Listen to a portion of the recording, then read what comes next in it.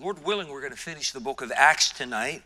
Acts chapter 28, we're going to start at verse 11 in just a moment, but I want you to maybe go over a page or turn a page to Romans chapter number 1. Romans chapter 1. Paul wrote the book of Romans approximately 57 A.D., as far as the timeline goes. And notice what he says in verse 7. He says, "To all that be in Rome, beloved of God, called to be saints, grace to you and peace from God our Father and the Lord Jesus Christ. First, I thank my God through Jesus Christ for you all, that your faith is spoken of throughout the whole world. For God is my witness, whom I serve with my spirit in the gospel of his Son, that without ceasing I make mention of you always in my prayers, making request, if by any means now at length I might have a prosperous journey by the will of God to come unto you. For I long to see you, that I may impart unto you some spiritual gift, to the end ye may be established. That is, that I may be comforted together with you by the mutual faith, both of you and me. Now I would not have you ignorant, brethren, that oftentimes I purposed to come unto you, but was let hitherto." The word let there means hindered or prohibited, "that I might have some fruit among you also, even as among other Gentiles. I am debtor both to the Greeks, to the barbarians, both to the wise and to the unwise. So as much as in me is, I am ready to preach the gospel to you that are at Rome also." Paul has long had a burden for the city of Rome and the believers that are there. Paul did not start that church.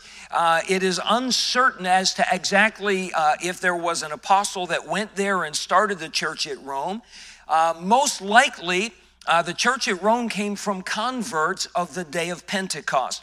Go back to Acts chapter 2 that we studied ages ago. Acts chapter 2. On the day of Pentecost, as the early church went out and proclaimed the gospel on that day, notice, if you would please, in verse number 8. The Bible says this is a multitude of people kind of speaking all at one time. Well, let's back up to verse 5. "There were dwelling at Jerusalem Jews, devout men out of every nation under heaven. Now when this was noised abroad, the multitude came together and were confounded, because that every man heard them speak in his own language. And they were all amazed and marveled, saying one to another, Behold, are not all these which speak Galileans? And how hear we every man in our own tongue wherein we were born? Parthians and Medes and Elamites, dwellers in Mesopotamia and in Judea, in Cappadocia, in Pontus and Asia, Phrygia and Pamphylia, in Egypt, in the parts of Libya about Cyrene, and strangers of Rome, Jews and proselytes, Cretes and Arabians, we do hear them speak in our tongues the wonderful works of God." So on the day of Pentecost, Jerusalem being an international city, even then was filled with people that came to celebrate. And clearly we know that there were individuals from Rome there. How many people got saved on the day of Pentecost? How many? There were 3,000 people got saved on that day, baptized, added to the church, and it appears that many of them stayed in Jerusalem until the persecution began, led by none other than Saul of Tarsus, who himself later got saved, and his name was changed to Paul, the great apostle. Upon that persecution, the church was scattered, and the Bible says they that were scattered abroad went everywhere preaching the word. So it is presumed that some of those people that got saved on the day of Pentecost who were from Rome took the gospel back there, and there was a church established. And Paul, for some reason, had a great burden to go to Rome. As we read in Romans chapter 1, he planned trips there on more than one occasion, but for whatever reason, he was prohibited from doing so. Acts chapter 23. We'll get a little bit of background here, and then we'll move forward. Acts chapter 23, Paul is in Jerusalem, and this is where that riot took place and so forth. Verse 11, "And the night following, the Lord stood by him and said, Be of good cheer, Paul, For as thou hast testified of me in Jerusalem, so thou must bear witness also at Rome. So Paul's plans are about to be fulfilled. He now has a promise from God, as well as, if you will, a commission or a calling from God, that he's to go and preach the word of God when he gets to Rome. So we've been studying that long final journey of Paul from the city of Caesarea, where he was in prison for some 2 years. They started across, and then they in Acts 27, that violent storm that threw them off course tremendously. Last week, how many have your maps? Anybody need a map? I got extras. Anyone want to buy a map? Brother Tim, Melanie needs one back there. I'll just give you the stack. If you need one, raise your hand. If you want an extra, if you need something to color on in case the Bible study gets boring, raise your hand. Brother Reimers will get one to you. Remember last week, Paul and his fellow crew members were shipwrecked on the island of Malta. In the Bible, that is called Melita. Okay? The Bible says it was the people there were barbarians. It's doubtful there was a Jewish settlement or synagogue there, because there's no mention of that. That is where Paul was bitten by the snake, and they all thought he was a murderer who escaped the sea, and now he's, the gods are going to kill him anyhow. He shook the snake off into the fire, and then they said, nope, he's not a murderer, he must be a god. And so he had to straighten out their superstitions a little bit. And look at verse 11. This is where we want to start tonight. And after 3 months, we departed in a ship of Alexandria. That's where the first ship came from. Alexandria was in Egypt, the northern part of Africa. It is where the grain was grown that fed the city of Rome and kept those people going. They're in another ship from Alexandria, which had wintered in the isle, whose sign was Castor and Pollux. I've always wondered why that little detail was put in there. So I did a little bit of research. Castor and Pollux were believed by the ancient Romans to be the twin sons of Jupiter, the king of all the gods. They were eventually immortalized in the Gemini constellation, in the sky. So if you know anything about astronomy, that type of thing, the twins, or Gemini, represent Castor and Pollux. And they were believed to be the gods who protected sailors. So Paul and his crew and all these people, they've suffered a terrible shipwreck. It probably was a matter of both coincidence and superstition that these people sought out a ship under the sign of Castor and Pollux with the idea, no storm's going to get us now. We've got the gods blessing us. It wasn't Paul's choice.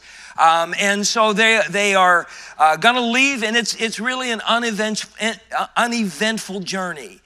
They landed at Syracuse. Okay, how many have found that? That's on the island of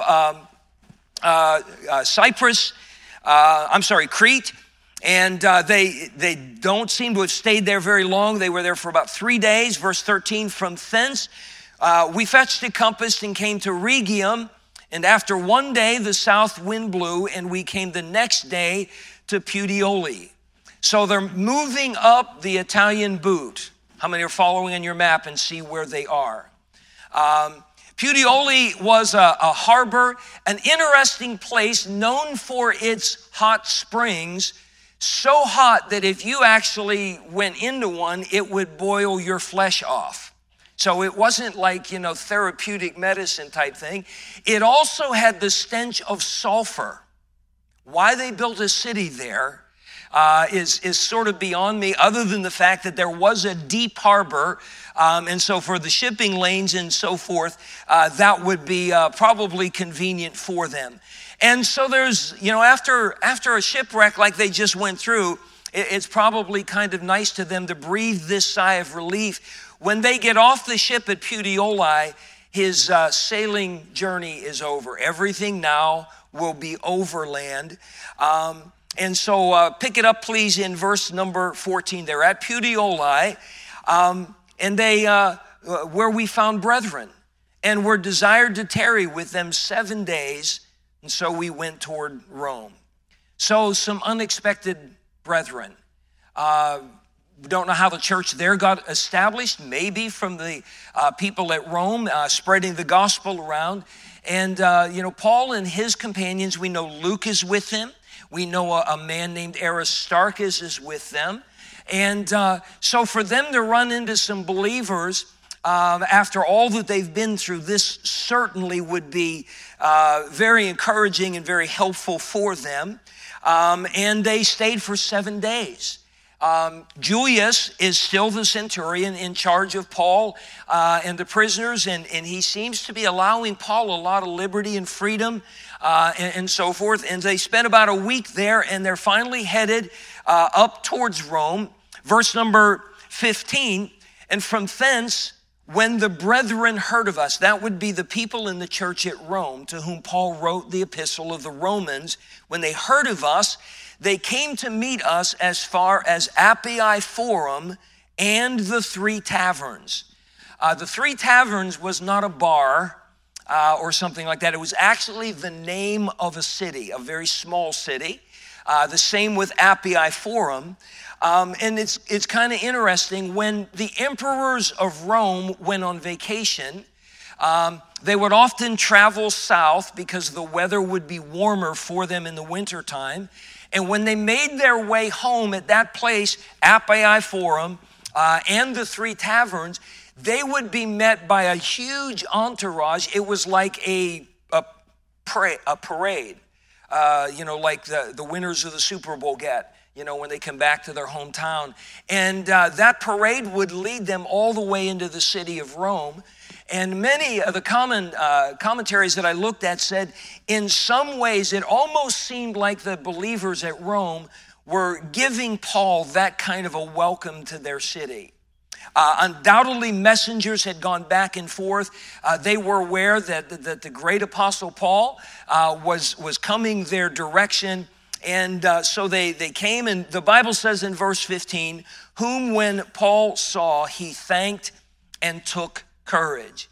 Very unique welcome there.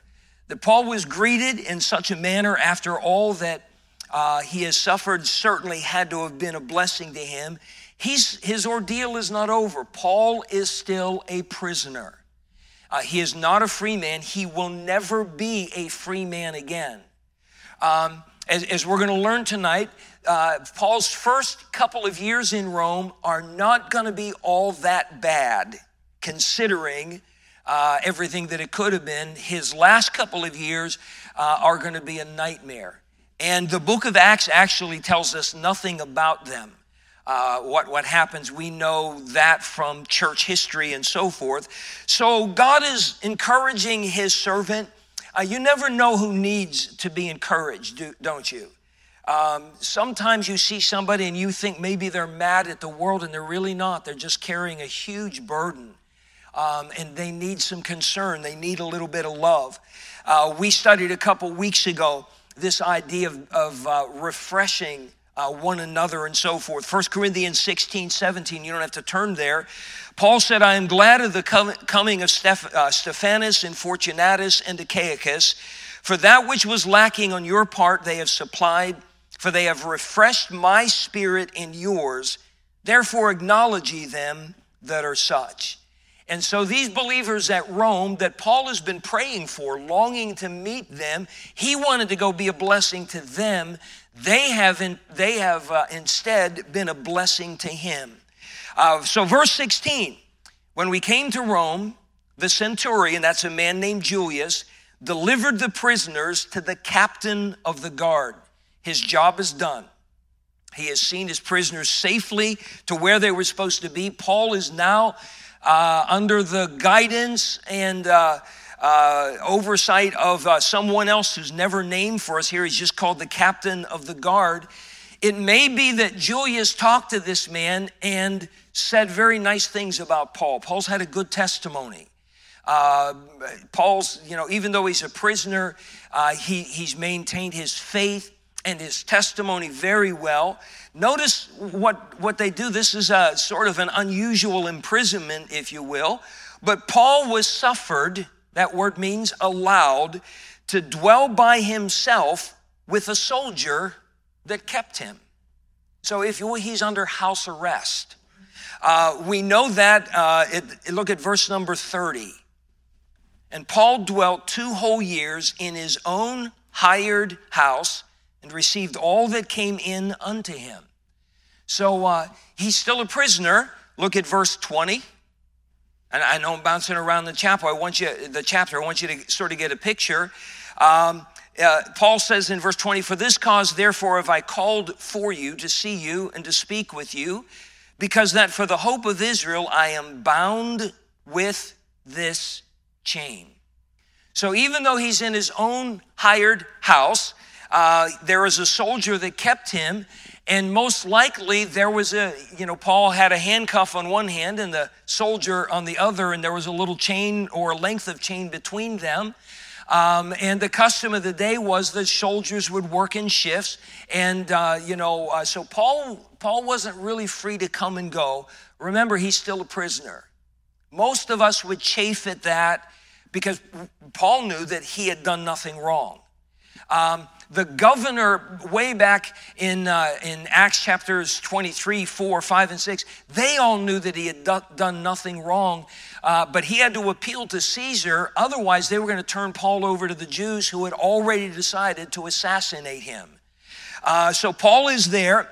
He's got a very unusual imprisonment that is going on, but we get to verse 17 and we see that Paul, it's ministry as usual. It came to pass that after 3 days, Paul called the chief of the Jews together. When they were come together, he said unto them, men and brethren, though I have committed nothing against the people or customs of our fathers, yet was I delivered prisoner from Jerusalem into the hand of the Romans, who when they had examined me would have let me go, because there was no cause of death in me.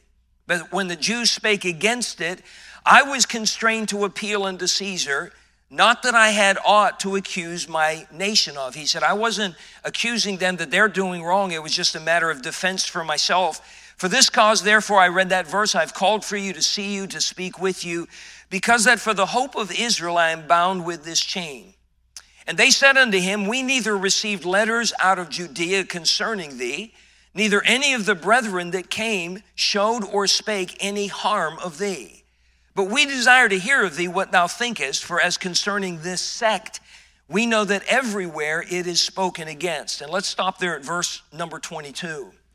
If you remember, Paul always had a custom when he traveled from city to city, place to place. The first place he went in any city was what? He went into the synagogue. Keep your place here. Acts 17 tells us the pattern by which he conducted his ministry. Acts 17. Now, when they had passed through Amphipolis and Apollonia, they came to Thessalonica. They're in Macedonia, the northern part of Greece, on Paul's third journey. They came to Thessalonica, where was a synagogue of the Jews. And Paul, as his manner was, went in unto them in 3 Sabbath days, reasoned with them out of the scriptures, opening and alleging that Christ, that's the Messiah, the anointed one, must needs have suffered and risen again from the dead, and that this Jesus whom I preach unto you is Christ. So the Bible clearly says this is how Paul always conducted his ministry. He took the scriptures, which that would be our Old Testament, that's the Jewish scriptures. And he would just start in the law of Moses and work his way through, showing them all the scriptures about God's promises of a Savior, the Messiah that was to come, and how that Jesus of Nazareth fulfilled those promises, particularly the ones about how he died on the cross, was buried and raised again, to help them understand that God's kept his word, your Messiah has come. Remember, Jesus died outside of Jerusalem. They didn't have social media. They didn't have radio, television, things like that. So news of that was isolated to right there in the land of Israel. So when Paul's traveling to Greece or Asia, now in Rome, this is like brand new information to them. And so Paul takes them through the scriptures to give them an understanding. I'm not just out here making things up. We have Bible prophecy, and I want you to understand that prophecy's been fulfilled. So that was his custom. So we're back in Acts 28. Paul can't go to the synagogue, so he invites the synagogue to come to him. Okay? He was an incredible guy. He always found a way, and his burden was for the Jewish people, that they might hear the gospel, that they might be saved. So he basically states why he was there, he's appealed to Caesar. He's waiting for probably his court date. And he found out that the Jewish leaders there in Rome, they've heard nothing about him. His accusers back in Jerusalem and Caesarea, either they've not arrived either, or they're not coming. We're not sure what the deal was, and they've heard nothing about it, but they are curious. Notice again, verse 22. But we desire to hear of thee what thou thinkest, for as concerning this sect, we know that everywhere it is spoken against. The Jewish religion was divided up into many different groups. They had the Pharisees, they had the Sadducees, they had Herodians, who were followers of King Herod. And oftentimes individual rabbis would have their own following, and they would have, if you will, their own spin on things just a little bit. Some were really far out there, and they were actually into a form of sorcery. And they followed a doctrine sometimes referred to as the Kabbalah. How many know who Madonna is? An old lady. She is a practitioner of that. No surprise there. So what these Jewish people are doing, they're talking about the Christians. There's a church at Rome. And they just refer to it as a sect because the early converts were all Jewish converts. They said, we want to know what you have to say about this sect. All we know is that everybody's against it. Everybody's speaking against it. So verse 23, Paul is more than happy to do that. When they had appointed him a day, there came many to him into his lodging. At first it was just the chief rulers. Now it seems that they opened the invitation, and so they're sort of crowding things out. Last night we had 16 or 18 men in my study across the hall. We got room to shoehorn a few more in. We're going to start spraying people down with, olive oil or something to slide them in. And probably that's what it is in this house that Paul is living in, that he's rented, his hired house. So they want to know to whom he expounded and testified the kingdom of God, persuading them concerning Jesus, both out of the law of Moses and out of the prophets. Notice this, from morning till evening. We come into church at 11 o'clock Sunday morning, and buddy, if the sermon goes much between 10 after 12, we're getting antsy and we're starting to shake and all those kind of things. Paul was a long-winded guy. We're not sure what time in the morning and we're not sure what time in the evening, but it wasn't a 45-minute sermon, was it? And he's taking his time, and these are Jewish people, and they revere their scriptures.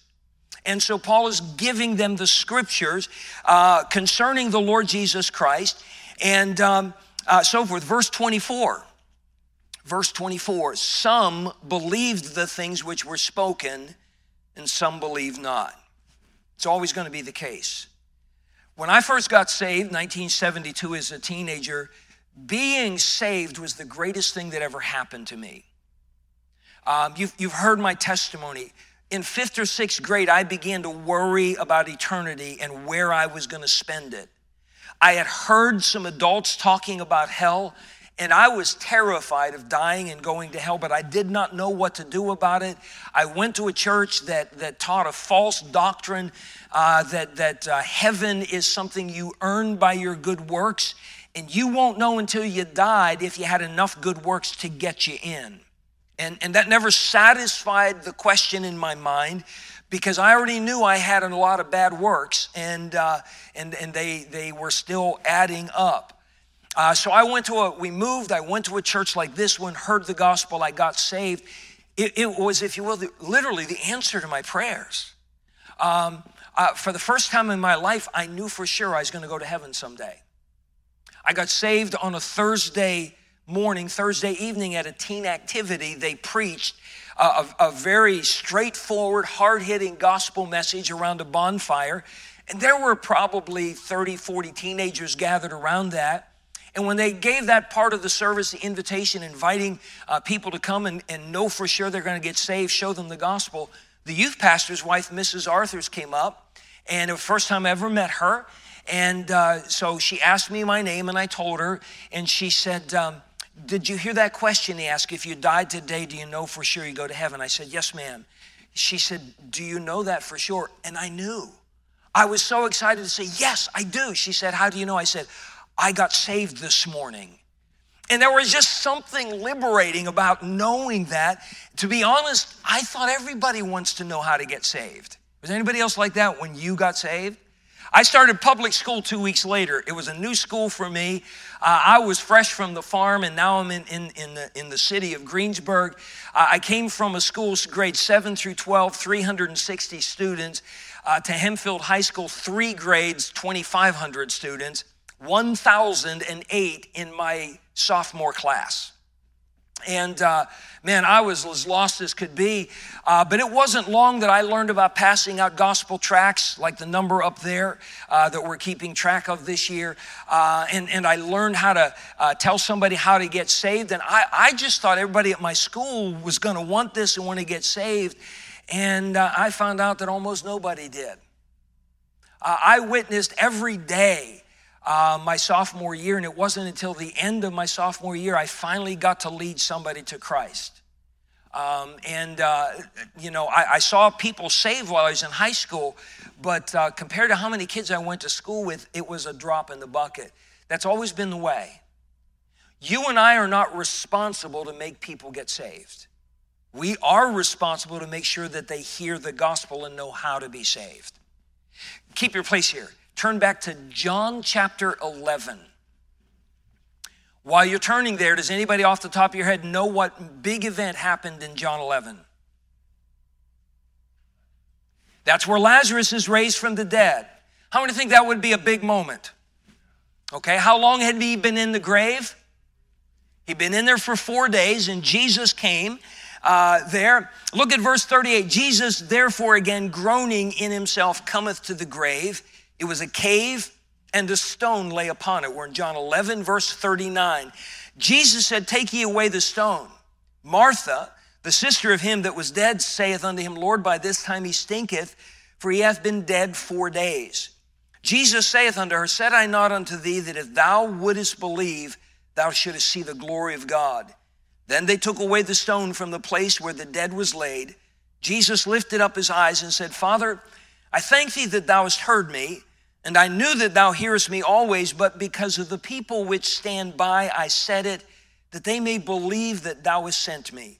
When he had thus spoken, he cried with a loud voice, Lazarus, come forth. And he that was dead came forth, bound hand and foot with grave clothes. His face was bound about with a napkin. Jesus saith unto him, loose him and let him go. What would you have been like if you were there that day? How many would have run for the hills when a dead guy comes walking like a mummy out of a grave? Anybody like that? Okay. How many have been really spiritual? You've been, praise God from whom all. Anybody like that?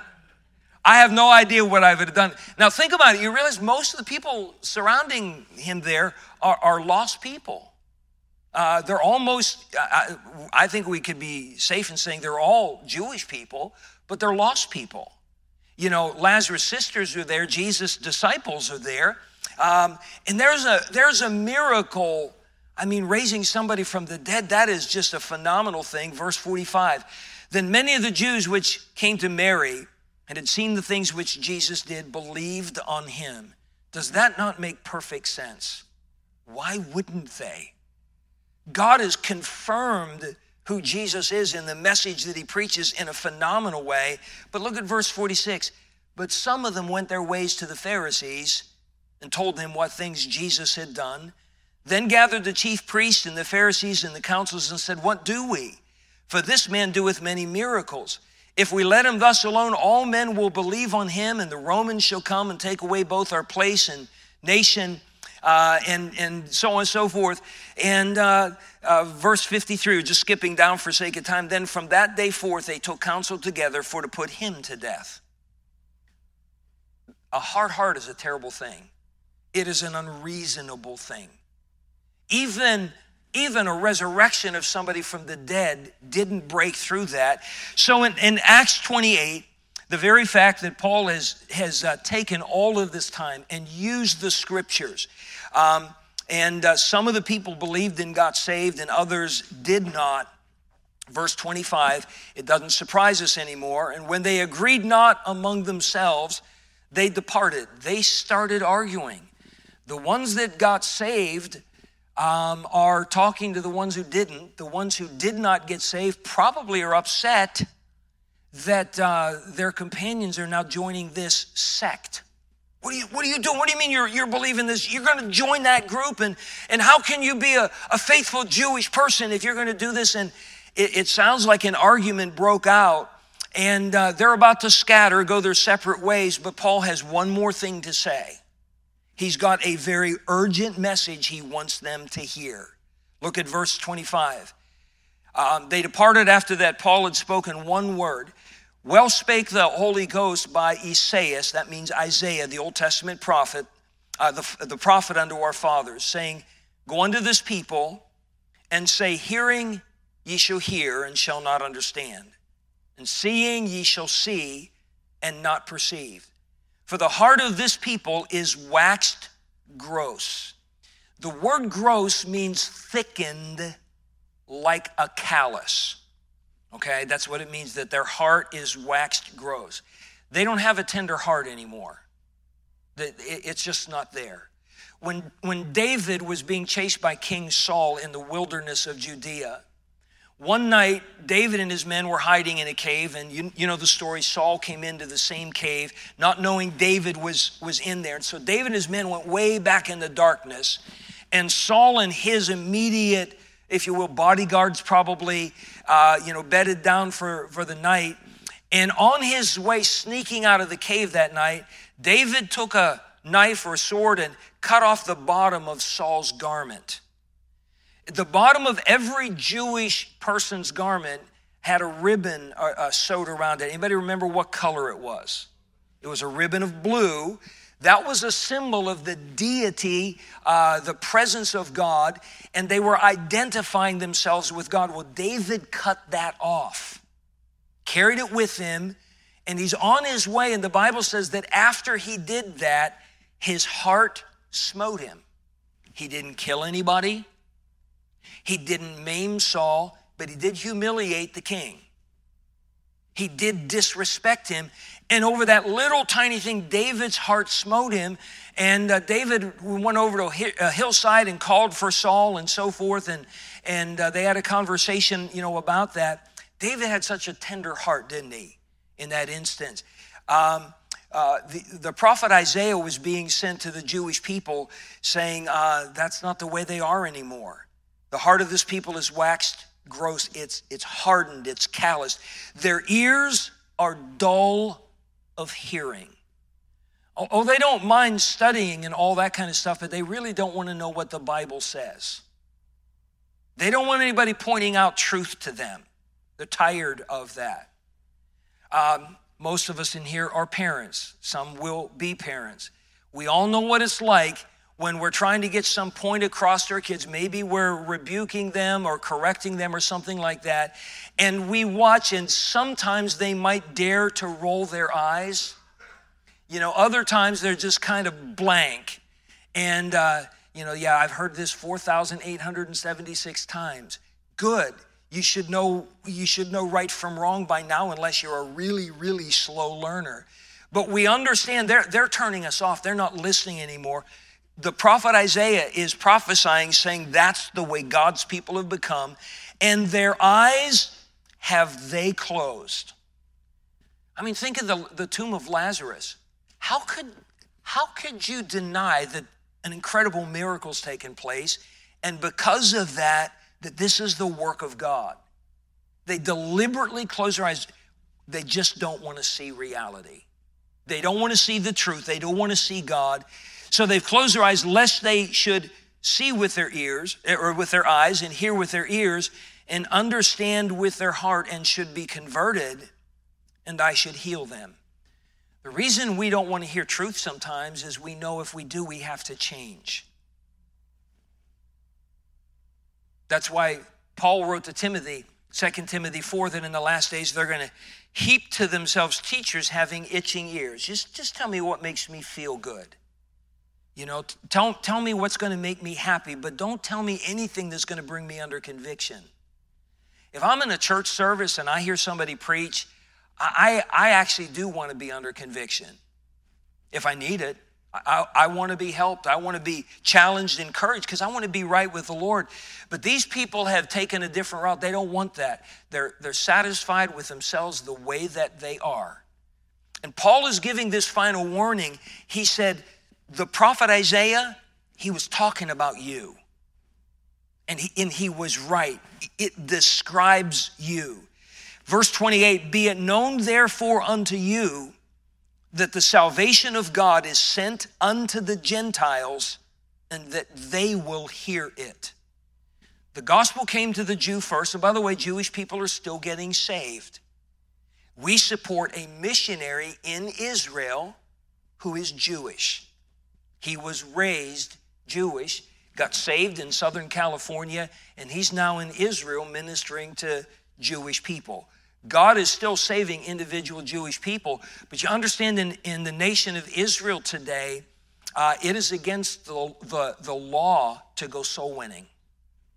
They have to be very creative and very careful about sharing the gospel. Now, if someone comes to you and initiates a conversation, that you can do, but even then, you've got to be awful careful.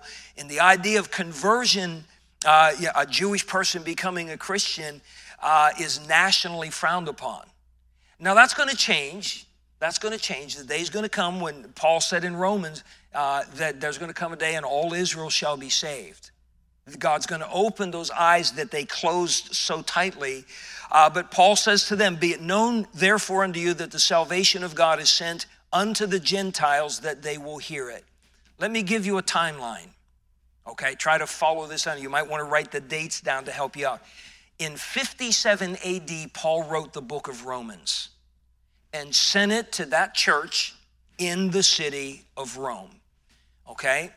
In 63 AD, 6 years later, Paul arrived in Rome. So what we're reading in Acts chapter 28 tonight took place approximately 63 AD.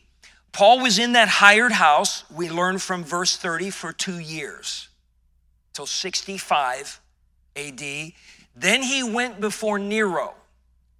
Sometimes, even in our country, if a court case gets appealed to the Supreme Court, it might take years to actually get there and be heard. And the same thing was true. So Paul stood before Nero somewhere around the year 65. Nero did not allow Paul to go back to that hired house.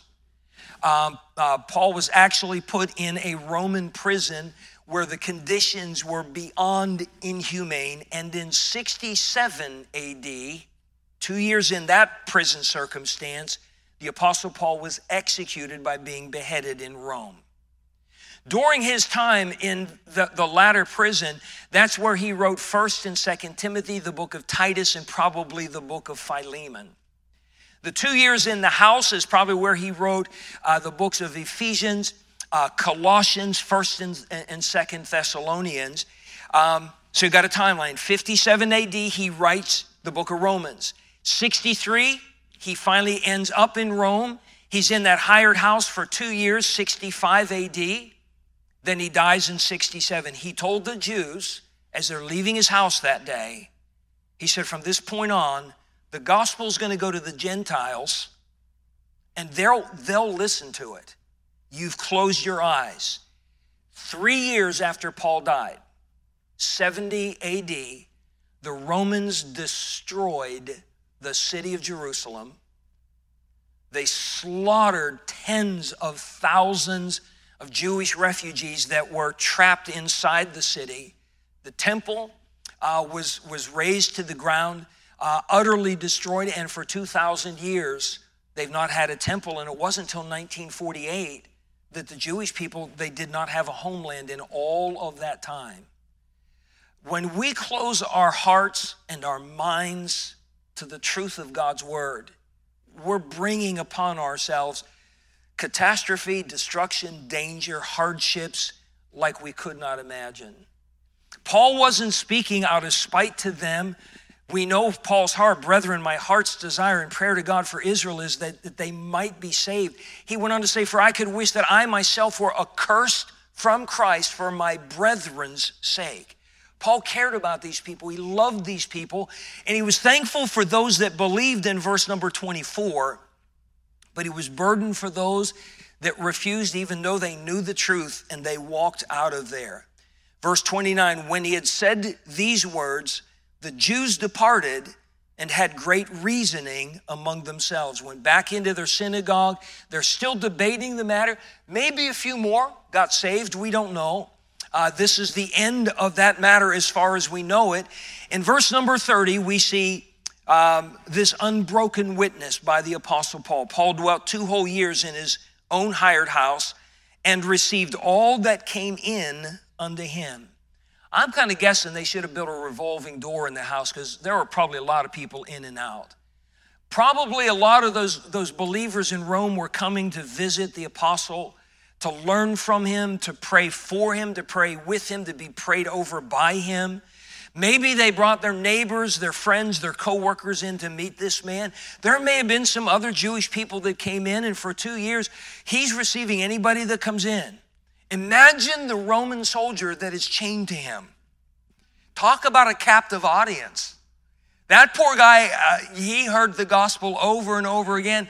And I would like to think that some of those guys must have gotten saved. I can't imagine, being around somebody like Paul, so passionate for the gospel, so eloquent with the scriptures and so forth. And so the Bible says, verse 31, this is how the book of Acts is going to end. Preaching the kingdom of God, teaching those things which concern the Lord Jesus Christ with all confidence.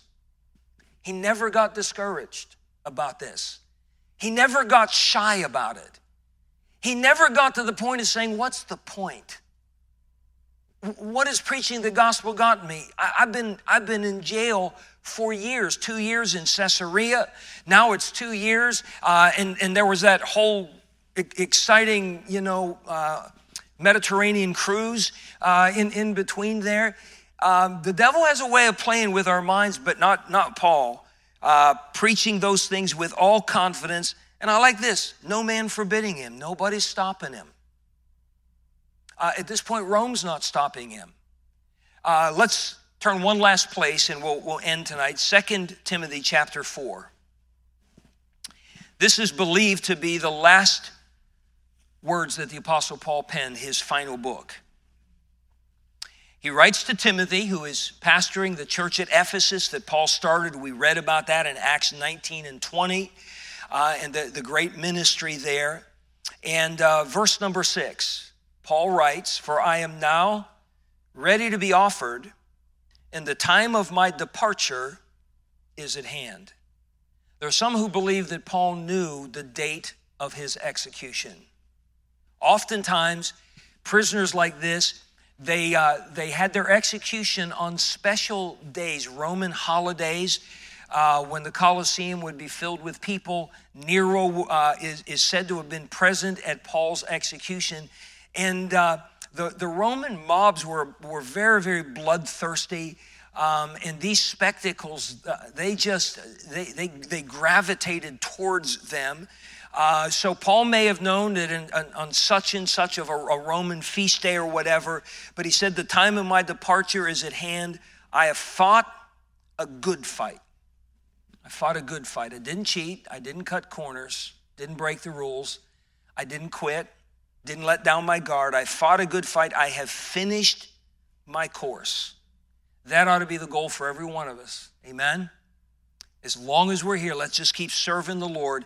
I have kept the faith. He's going to write a little later on about a young man named Demas that didn't do that backslid and left him in verse number 10. He said, I've kept the faith. Henceforth there's laid up for me a crown of righteousness, which the Lord, the righteous judge, shall give me at that day, and not to me only, but unto all them also that love is appearing.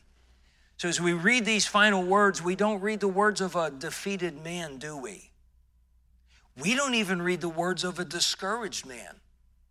We read the words of a man who, remember that last verse in Acts 28, with all confidence? It's there. He knows truth. He knows he did the truth, and he's looking forward to the crown of righteousness. And he also challenges us at the end of verse 8. He's saying, and not to me only. This isn't just for me, this is for you too. Are you going to finish your course? Are you going to fight a good fight? Are you going to keep the faith? Because you see, the same crown of righteousness waiting for me is promised to all them that love is appearing. So as we close the book of Acts tonight, we have journeyed first through the ministry of Peter up through about Acts chapter 13, and then it switches emphasis to this incredible Christian, the Apostle Paul. We've been challenged. Let's get the gospel out everywhere we can. Let's be faithful all the way to the end. The Lord's coming soon. Amen? Let's be ready for that. Father, thank you for